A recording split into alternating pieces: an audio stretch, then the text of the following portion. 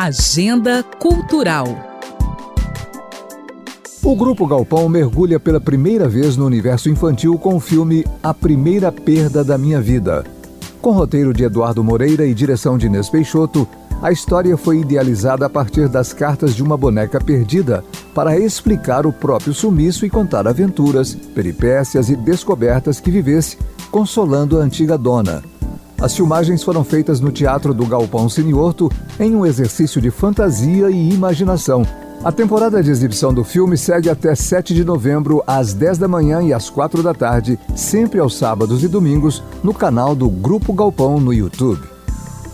Durante o mês de outubro, em que se comemora o Dia das Crianças, o grupo catarinense Eranos Círculo de Arte estreia o trabalho cênico interativo Os Pequenos Mundos. A obra integra a programação digital do Centro Cultural Banco do Brasil e convida públicos de todas as idades a participarem de uma aventura por mundos encantados, criados com caixas de papelão.